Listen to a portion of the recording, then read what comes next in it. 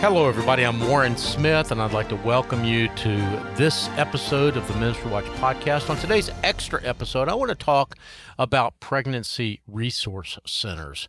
Pregnancy resource centers are a unique resource in this country, and especially to the evangelical movement and the pro-life movement.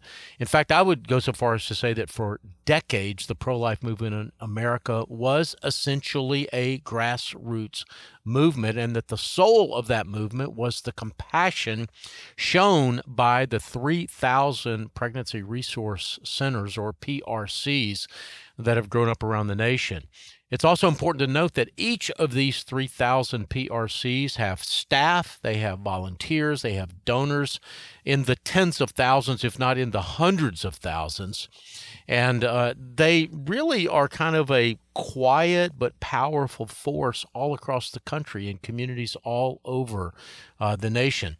Now, many of these pregnancy resource centers are involved with one of two large networks, CareNet and Heartbeat International.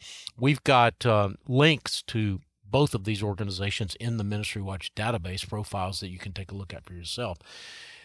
It's important to note that these organizations are not flashy or full of firebrands. They don't typically put out a lot of press releases. They don't, show up in Washington, but they quietly go about their work in their local communities. Over the decades, they've saved millions of babies and helped millions of women.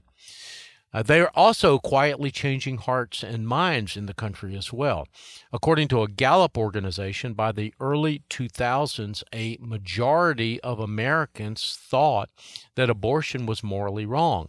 In 2010, the percentage of Americans who thought that abortion should be legal in all circumstances was just 21%. That means a full 79% of Americans favored some form of abortion restrictions. But I'm sad to say that in the past decade, those numbers have changed fairly dramatically.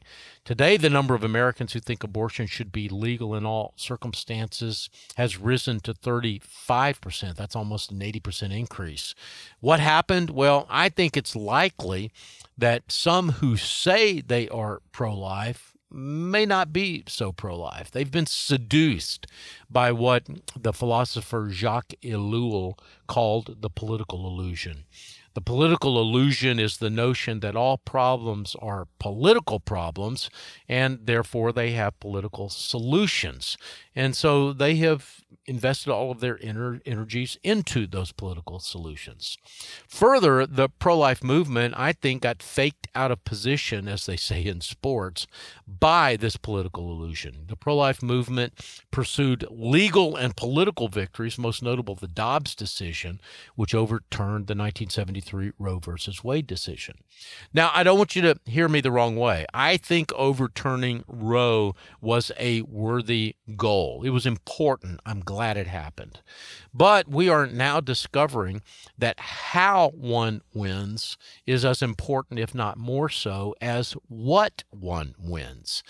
The tactics and political liaisons of some in the pro-life movement alienated those that we need to persuade, and they simultaneously energized the pro-abortion movement. In fact, after years of decline in the number of abortions in America, we're now seeing a rise.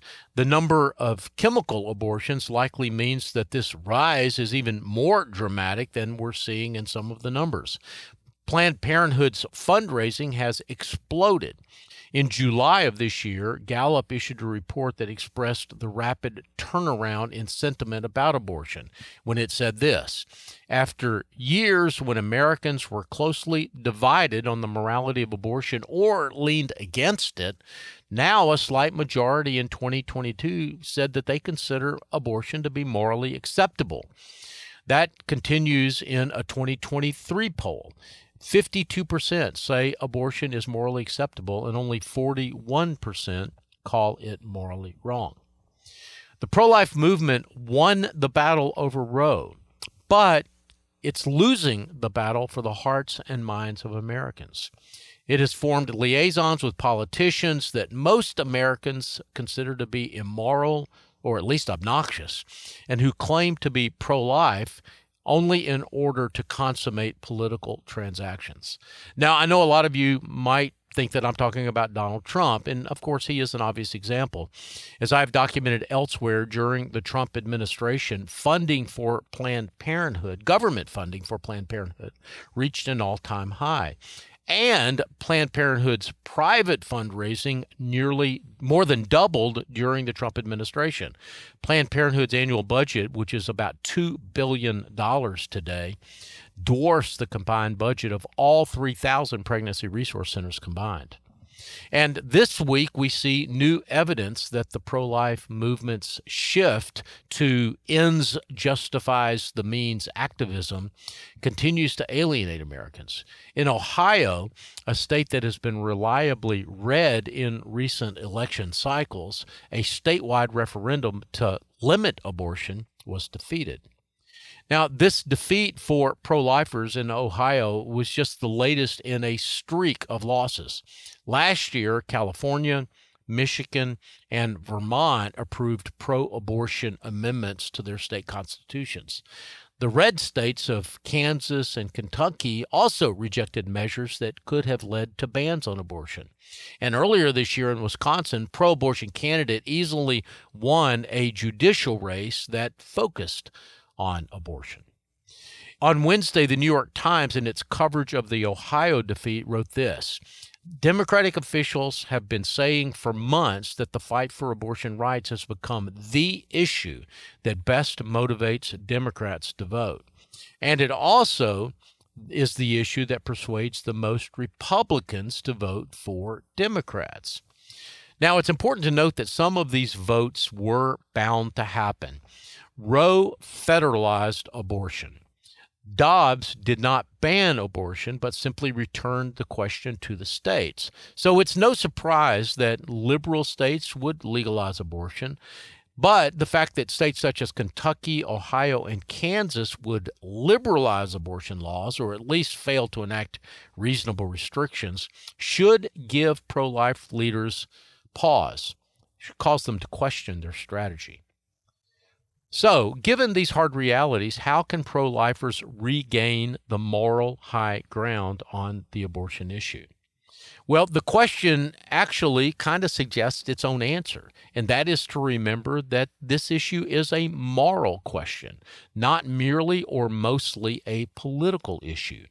If Christians compromise moral and ethical commitments to the truth in order to win political battles, we should not be surprised when we find our moral arguments in other areas, such as on abortion or marriage, to be less powerful, to seem less credible to the public that's kind of looking in on this conversation. Now, secondly, I think we also need to redouble our efforts to love our neighbors. A common argument against pro-lifers has sounded something like this: you care about babies, but only until the moment that they were born. And that brings me back to the pregnancy resource centers that we started with. The practical, local, and compassionate care of the 3,000 pregnancy resource centers around the nation have made it difficult for that charge against pro-lifers to stick. The beautiful work of PRCs who walk with women, not only through pregnancy, but often for years afterwards, is now getting slandered. PRCs have been physically attacked by groups such as Jane's Revenge, attacks that we've covered here at Ministry Watch. We need now more than ever to make pregnancy resource centers the front lines of our pro-life activism, taking precedent over even our political activism. Now, some of my friends in the pro-life movement have said that the real goal of the movement is not merely to make abortion illegal, but to make it unthinkable. And I agree with that goal. The overturning of Roe has placed some restrictions on abortion in some states, but I think it's fair to say it has taken us farther away from that ultimate goal of making abortion unthinkable. We will never make it unthinkable if we jettison our commitment to the truth in order to win short-term political battles. If we do, we will become what we are fighting against. And we will get what we deserve. Thanks for listening to this week's Ministry Watch Extra episode. I'd like to thank Rich Roswell and Jeff McIntosh for producing today's program, and also want to acknowledge Casey Suddeth, Stephen DeBerry, Christina Darnell, Kim Roberts, and others on the Ministry Watch team for providing technical, editorial, and database support.